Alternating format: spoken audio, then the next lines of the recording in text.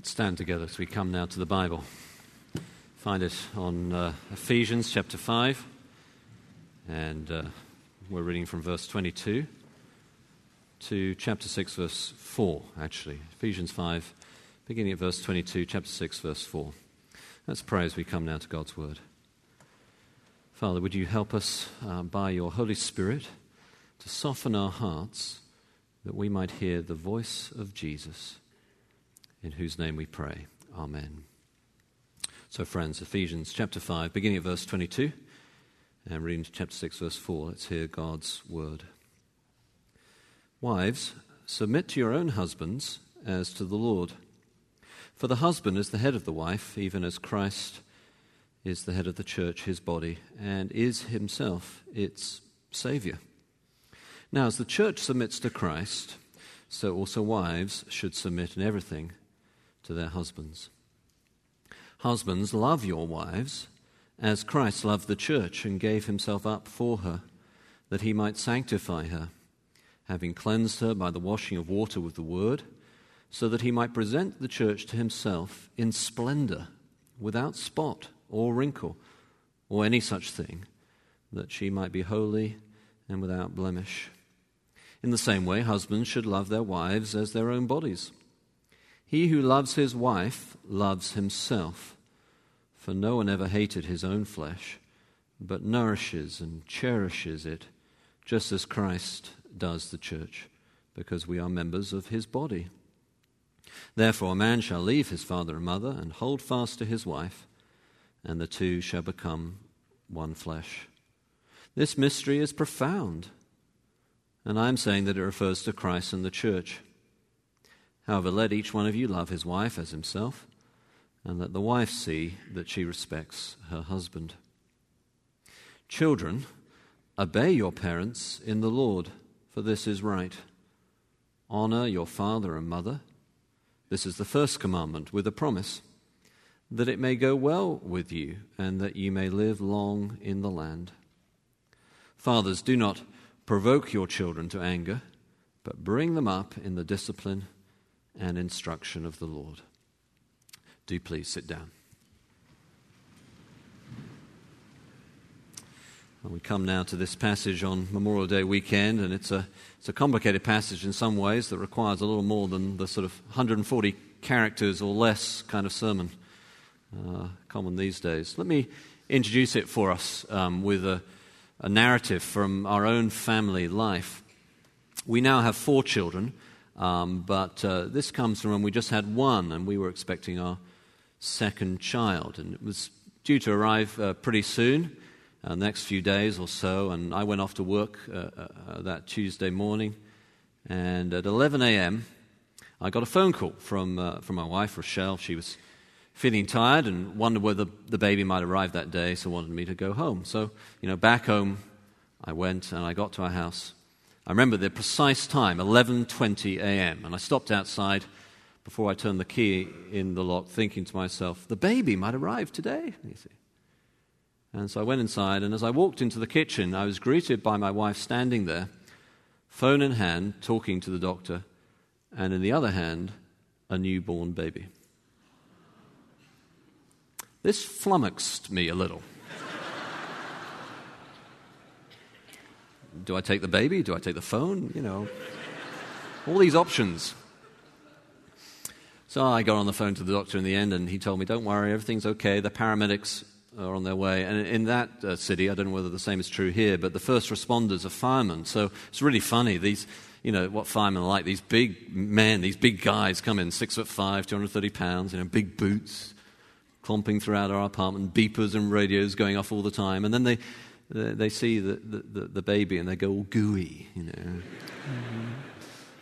And so the funniest bit of it really was, so they go off to the hospital and they take an ambulance, and it's just a block or two away, the hospital where we were then. And as I said, the funniest part was afterwards, the insurance company, when they billed us for the ambulance ride, they billed us for 2 people in the ambulance. Moments later, there'd been 1, but now it was mother and child, 2. And I just gave up bureaucracy, whatever, so 2 people. I think that was the moment that I fully realized that family life was beyond me. I suppose I'd always known that, but it was really, brought into true perspective that morning. And I suspect most of us get to that point at some time or other, whether it's a child or a relationship dynamic or whatever it is. At some point, we get to the place where you just think, this is beyond me. This is too big for me. I can't do this. And what this passage is saying is, in a sense, that's a good place to be. See, actually, the purpose of marriage, of being a parent, of being a child, husband to wife, the whole purpose of family life, as we're looking at family this morning in our series, The Bible Explained, the whole purpose of family is to point us to a higher reality. Calls us to depend upon the Lord, whose name is frequently mentioned in this passage, upon Jesus himself.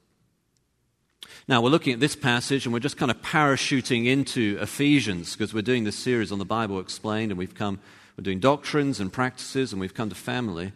So let me just set the context for you in the book of Ephesians. See, in the book of Ephesians, Paul is making the case for the church. Paul, you see, is in prison when he writes this letter, and he's been put in prison for his insistence that in the church belong both Jews and Gentiles. And there's no division, according to Paul. They're one in Christ, and he was thrown in jail for that insistence. And so in this circular letter, probably written to the Ephesians and probably passed around other churches, written about the same time as its parallel letter, the letter to the Colossians, and actually delivered by the same person, Tychicus. In this letter, Paul is explaining to these churches, and Ephesus in particular, that the church, this is why he's been put in jail, and now he's explained, the church, because of what Christ has done, abolishes, it represents that abolishment of the dividing wall of hostility between Jew and Gentile, one in Christ. And so now he comes to the end of the book and he applies that message to family life. You see, the point he's making is that family is to be a little c church, as church is to be a big family. So when we feel it's beyond us, that's part of its purpose. The power for this family, as a Christian family, is in the gospel of Jesus Christ, what Christ has done. And all our relationships in family, husband and wife, parents to children, they're all made possible by Christ, carried out in the Lord, in Christ, and modeled by Christ's sacrificial relationship to the church. And we need to have that context in mind, particularly when we come to difficult words like submit. When we come to such words like that, Paul is constantly, I think, defining them for us by Christ. You see. Now, he does that, of course. It's pretty obvious how to break up this passage into 4 categories, doesn't he? Is these family relationships, wife to husband, husband to wife, children to parents, parents to children. We're going to look at those 4 categories. And of course, you could have, in a sense, the picture in your mind of a cross and these 4 kinds of relationships. So that might help you as we go through it. To bear that in mind, for the cross is at the heart of the Christian family. Well, first then, wives, he says, submit to your husbands. And this, of course, is verses 22 to 24. But he returns again in verse 33 to the same idea when he says, wives, respect your husbands. So we're not to get hung up on the particular word that he uses. It's the idea that he has in mind, for he preaches the same idea when he uses the word respect later. Now, it's true that this submission to husbands is covered by the general submission we are to have for each other that he talks about in the immediately preceding verse of verse 21, where he says, submit to one another out of reverence for Christ. So there is a general submission to each other in the Christian family, in the Christian church, a general respect for each other, a general love for each other, and that carries on through all our relationships as Christians out of reverence for Christ. That's certainly true. That is the context here, there's no doubt. But then it's also true, plainly, that Paul has a particular kind of respect. I mean, he talks about that, and submission, he talks about that, which Paul encourages that wives in particular are to have as an expression of that general category, in particular to their husbands. Now, as has often been noticed, this is made a lot easier when husbands also fulfill their side of the bargain, their side of the ideal Christian family here. It's much easier to do that. I mean, it's relatively easy to submit to someone who loves you as Christ loves the church. That's no great burden. You see, for the husband to love you that way, what does that mean? It means for him to give up his own desires, to serve you, to pour himself out for you. And see, the husband here is called to self-sacrificial leadership. And for someone to serve in that way, doing what is best for you, well, it's no great hardship to submit to what is best for you. But still, you'll say, what does it mean to submit? Well, here are some things which it does not mean. It does not mean being a doormat. It does not mean sublimating your personality in some kind of psychological repression. It does not mean not having an opinion, not able to be yourself or voice your own viewpoints. It does not mean being unable to say what you think in matters pertaining to the family direction or even, I think, decisions. It does not mean an old-fashioned patriarchal society where, it's true, women were typically less educated than they are, thankfully, today. No, you see, Christianity was the great movement of freedom for women. And we should notice that that's still the case when we look around the world today, that it's the Christian gospel that has freed women from patriarchal domination of various religions. And the Christian gospel still does that today. So it's Christians that go into the slums. It's Christians who free women from sex trafficking. Christians allow women to be who they are meant to be in Christ, where there is neither, as Paul says elsewhere, neither slave nor free, Jew nor Gentile, male nor female. So that's what it does not mean. All the caricature.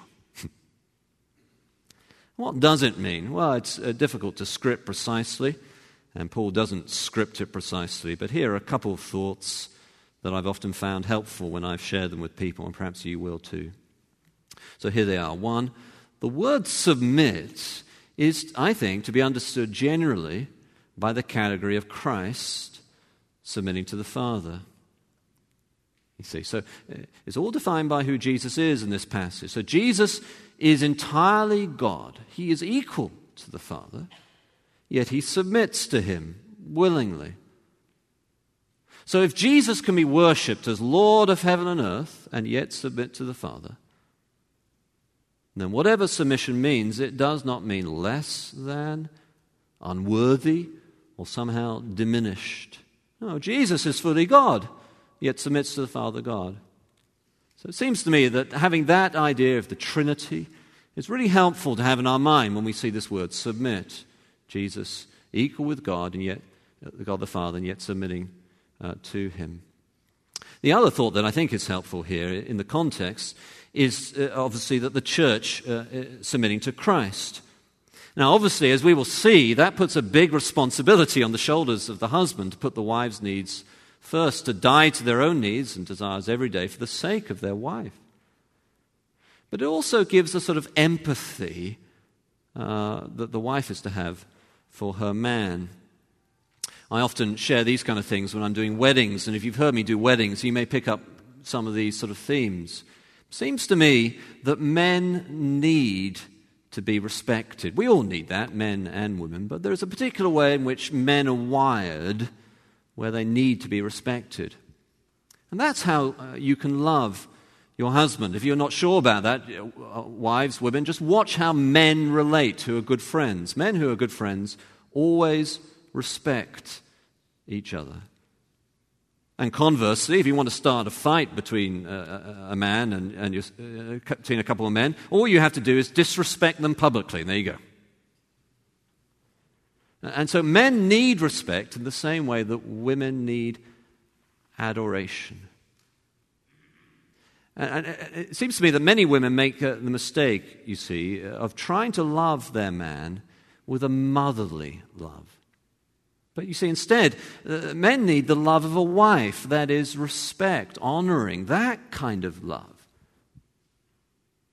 It seems to me that most men need to know, again, of course, we all need respect and we all need love, so we're making fine distinctions here, but it seems to me that men need to know that there is one person in the world for whom they are the hero, their wife. They need to be the head of their wives. They need to be held up and honored. Now, what does that mean? Again, I cannot script it, and Paul doesn't script it, and I'm certainly not going to attempt to do so. It can mean little things, it can mean big things. You know the story of the man who says to his wife as they arrive at a party, and he says, now, don't try to stop me each time I say, stop me if you've heard this one. Well, that's one example. It could be many others that you could think of, but the way to fulfill the general category of verse 21 is to honor, respect, hold up for esteem your husbands. And here's the thing that for many women is counterintuitive, but all the men here will understand what I'm saying when I put it like this, that as you do that, a man will know that he is loved. So wives, submit to your husbands as defined by Christ's relationship to the Father, the Trinity, and Christ's relationship to the church. But that also then means something reciprocally for husbands. And so Paul says, husbands, love your wives as Christ loves the church. You really can't pull these two threads apart. They do depend upon each other. It's not a domination. It's not dominating. It's a dance. They really do go together. So husbands, love your wives. And as Paul teaches on that, he holds up the cross in particular. He says, pour yourself out. It's a sacrificial kind of language. So the cross is the model for what it means to be a husband. So a husband is not the kind of head who sits back and takes life easily. And nor is it just about buying flowers and all that kind of romance. I'm sure, men, that's a good thing to do. But no, at its core, it's a change in the basic control module of your lives when you get married, when you act in this kind of way as a married man. That is, you're now living, no longer living for yourself, you're now living and dying for someone else. So in the same way that Christ loves the church, so men, we are to love our wives. And just think about that. That is a high calling. And perhaps that's why Paul spends longer talking about that. It's a difficult thing to do. And Paul actually adds an additional motivation to help us with that. So he says, if you love your wife like this, it's a high calling, but if you do that, actually you're just loving yourself, he says. She's one with you. So to not die for your wife in love is to not love your own body. So care for her, nourish her, adore her. Now, see, here's how this works. And again, I use these themes often in weddings, but in the same way, and you may have heard that theme as I've done weddings, but in the same way that men need to be respected, so women, again, we both need both these things, so making fine distinctions, but women need to be adored. So I often say to men, if you forget everything else in your marriage, and I'm not encouraging you to forget everything else, but if you do, if you forget everything else in your marriage, but you remember this, you will not go too far wrong. And this is, adore your wife. Pour your life out for your wife. Love her as you love yourself. Men often get this wrong because they think wrongly about it. Perhaps a woman will say something and the man will go into full-on fix mode. Men often think that women need to be fixed. But you see, no, as every Don Juan knows, the royal road to a woman's heart is adoration. Now, I'm treating these two relationships, husband and wife, together because Paul weaves them together in this passage, and also because I want you to see, as I switch the metaphor now, how Paul connects the dots to a bigger, more mysterious part of his framework about marriage. So he says, look at verse 32. He says it's a profound mystery. This mystery is profound. It's not just a mystery, it's a profound one. And then he saes, Oh, hold on, Paul, I thought you were talking about marriage. But he says, no, I'm talking about Christ and the church. So when he quotes from Genesis about God's ideal for marriage, and when he gives instructions about wives submitting and husbands self-sacrifice, when he does that, he's actually speaking about Christ and the church. This is a mystery, he says, a profound one, a mystery that is profound. So here's how this works. In other words, the love of a man for a woman, and vice versa, and the other way around, is intended by God right from Genesis chapter 2, right from the Garden of Eden, right from the beginning, to be a mystery. That is, a technical word for Paul, a thing that was hidden, but is now revealed in Christ. And in particular, in Ephesians, Paul has a particular expression of that mystery. So if you go to chapter 3 with me to verse 4, you'll see this is the mystery of Christ, chapter 3, verse 4. And he explains what he means by that mystery here. Again, in Ephesians, he's talking particularly about the church. So here, verse 6, this mystery is that the gospel, the Gentiles are heirs together with Israel, members together of one body, and sharers together in the promise in Christ Jesus. That's the mystery. One in Christ, Jew and Gentile.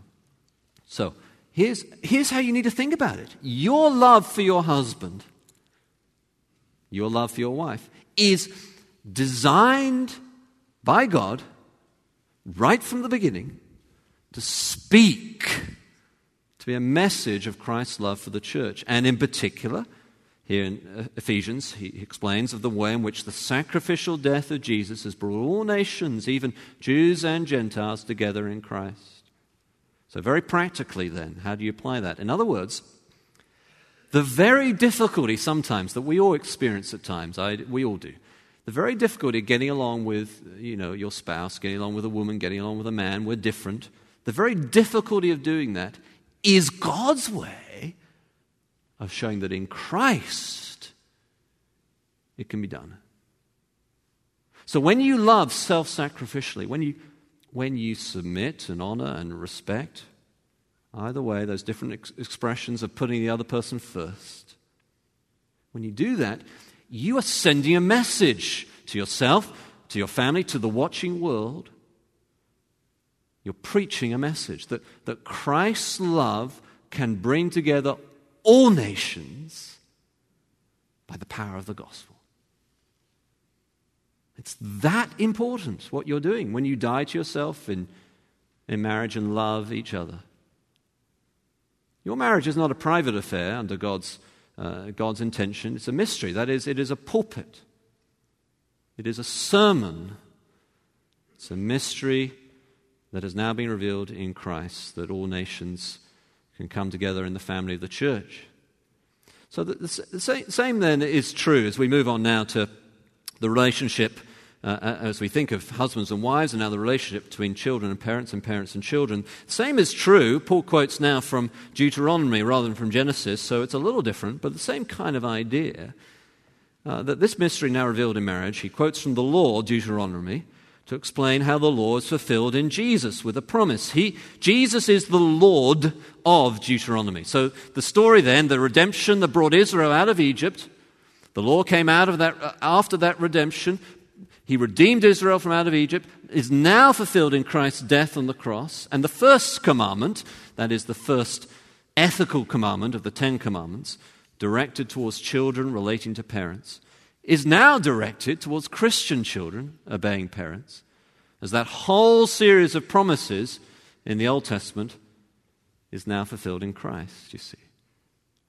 So wives, submit to husbands as understood by the Trinity, by Christ's relationship to the church, and then husbands self-sacrifice for wives as understood by Christ's death for the church. But now, in a similar kind of way, he turns the kind of picture now to children and parents. A third, children, he says, obey your parents in the Lord, for this is right. And then he gives a reason, doesn't he, that it will bring blessing and fullness of life. Now, 3 quick points about this obeying parents, which we need to kind of tease out just a little. 1, in the ancient world, you did not stop having responsibility to obey parents, actually, until your parents were dead. Now, today in our culture, that takes place perhaps a little earlier, after 21 or something like that. Perhaps when you leave home. In other cultures, it's at different stages. But we just need to realize that applying this passage needs to be done in a way that is sensitive and appropriate to the culture in which we live. And we can't do all of that now, but we just need to make mention of that point. 2, obey your parents can be tricky when you are a Christian and they are not. May not be many people for whom that's true here. There will be some. But globally, there will be many. And so we need to make sure we get that thinking right. So what does it mean to obey your parents in the Lord in that case? Well, if a parent asks you not to believe in Christ, then to obey your parents in the Lord, what will that mean? Well, it means to disobey them in this regard, for that is not in the Lord, is it? You must first obey the Lord. But having made that clear line, there can be other more subtle things. Perhaps if you do have a Christian parent where they ask you to do, a non-Christian parent where they ask you to do things that you could do that wouldn't offend them and are not against you following Jesus. And perhaps there'll be ways that you can honor them appropriately as a Christian child of a non-Christian parent. Again, we cannot pass all out those distinctions. We just need to acknowledge that they can be there for some people here and certainly for many globally. But then 3 in particular, and this will be true for many of us who, if you are a child, remember that to obey your parents, that's what Paul is saying, is simply good for you. It's just simply good for you. That's his argument here as he quotes from Deuteronomy. So look at it like this. There are few other people on the face of the planet for whom these 2 things will be true. They will want what is best for you, and they will know you better than anyone else. That's true. If you have godly parents, those 2 things are true. And what Paul is saying, make the most of that massive advantage. If you have godly parents especially, to obey them and honor them. They want what is best for you, and they know you better than anyone else does. Now, of course, today we're more often encouraged, instead of honoring our parents, to blame our parents, aren't we? But the Bible is right, isn't it, though, that it is right to obey your parents. It's always right to honor your parents.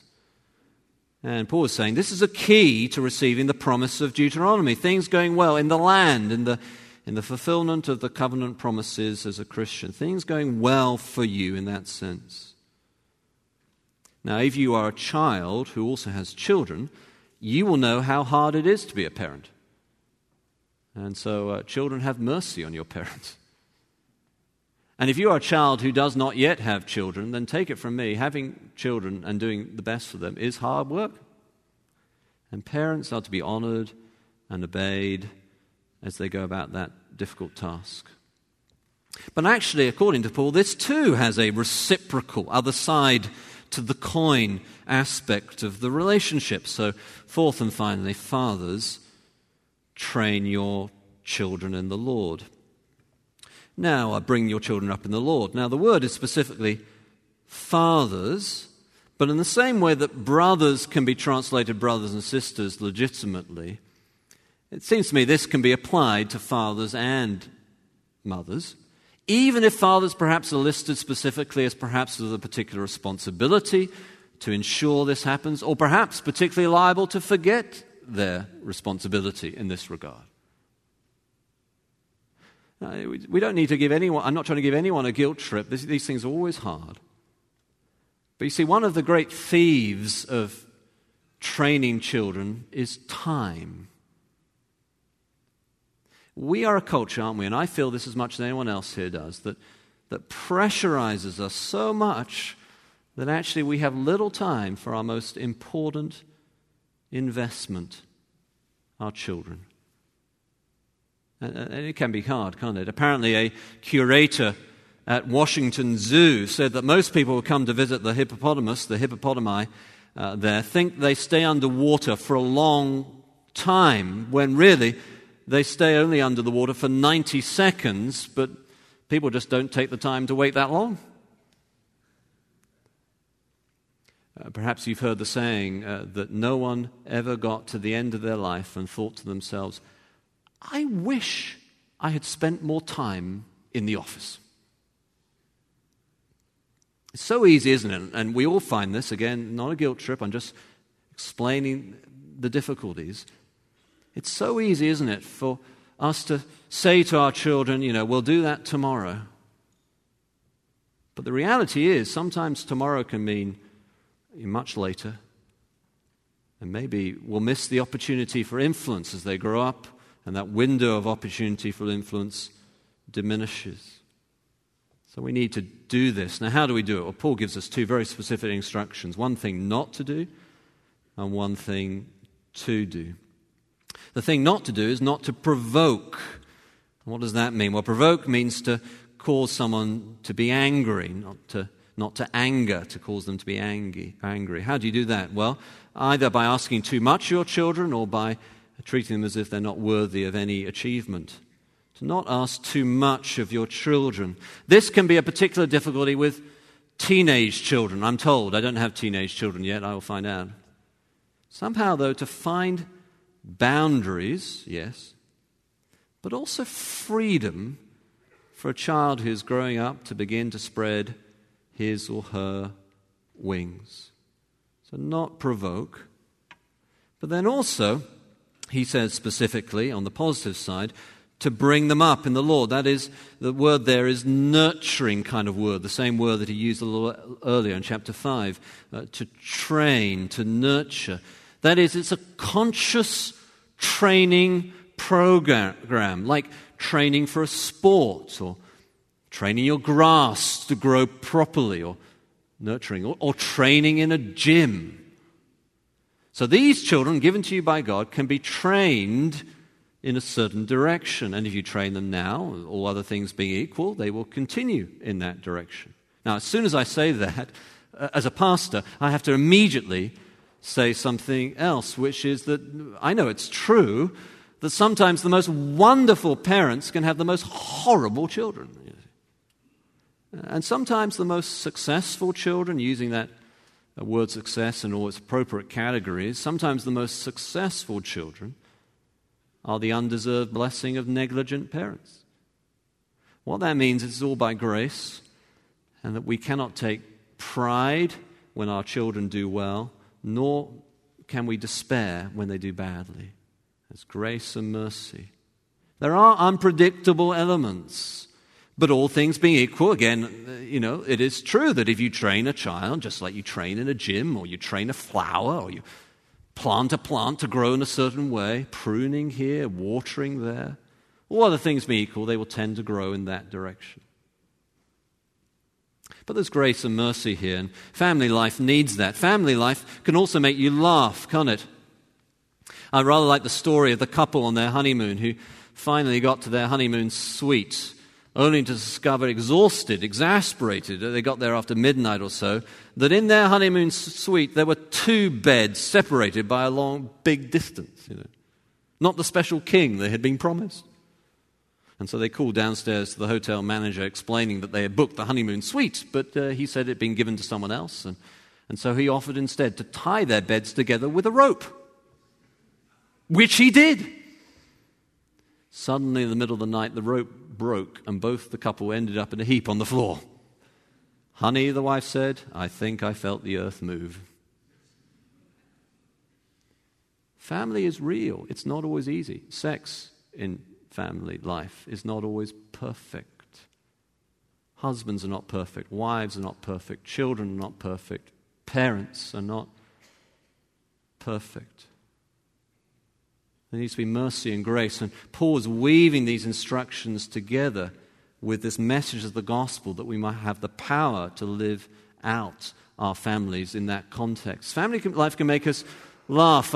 I was given the family car. After it had got really old, it became my car. You know how it works, dads, right?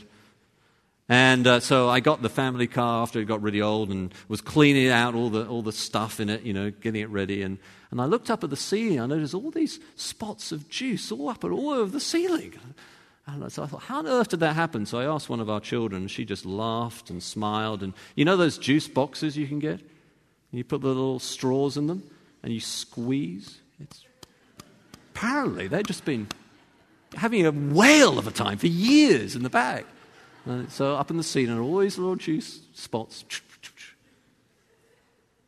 Family life can make us laugh. The rotting food discovered behind the sofa, or the equivalent. Changing diapers, Sometimes you have to laugh. It can make you cry too.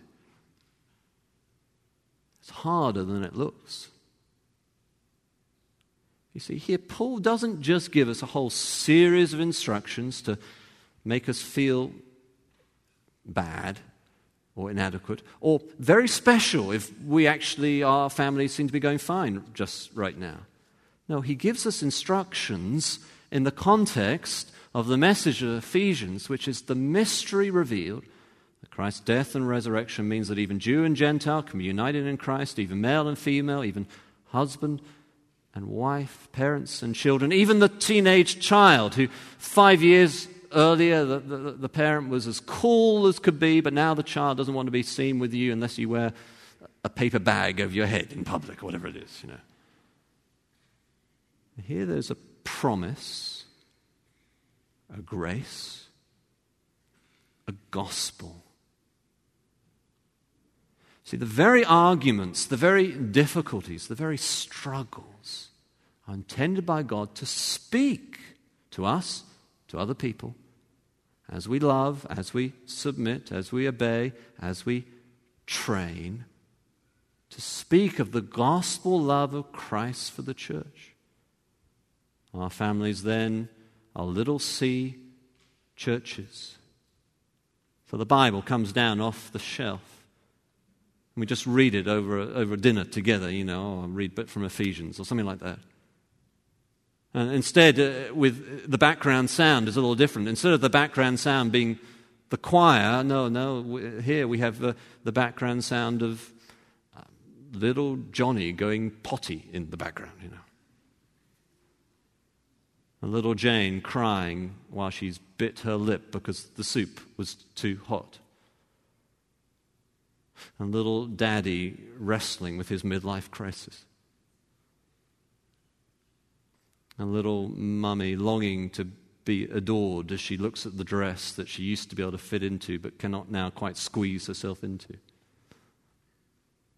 It's all sort of message of Christ's love for us. Well, let's pray together. Father, on this Memorial Day weekend, we thank you for our families. And Father, we're very aware how easy it is to be holy when it's just us on our own.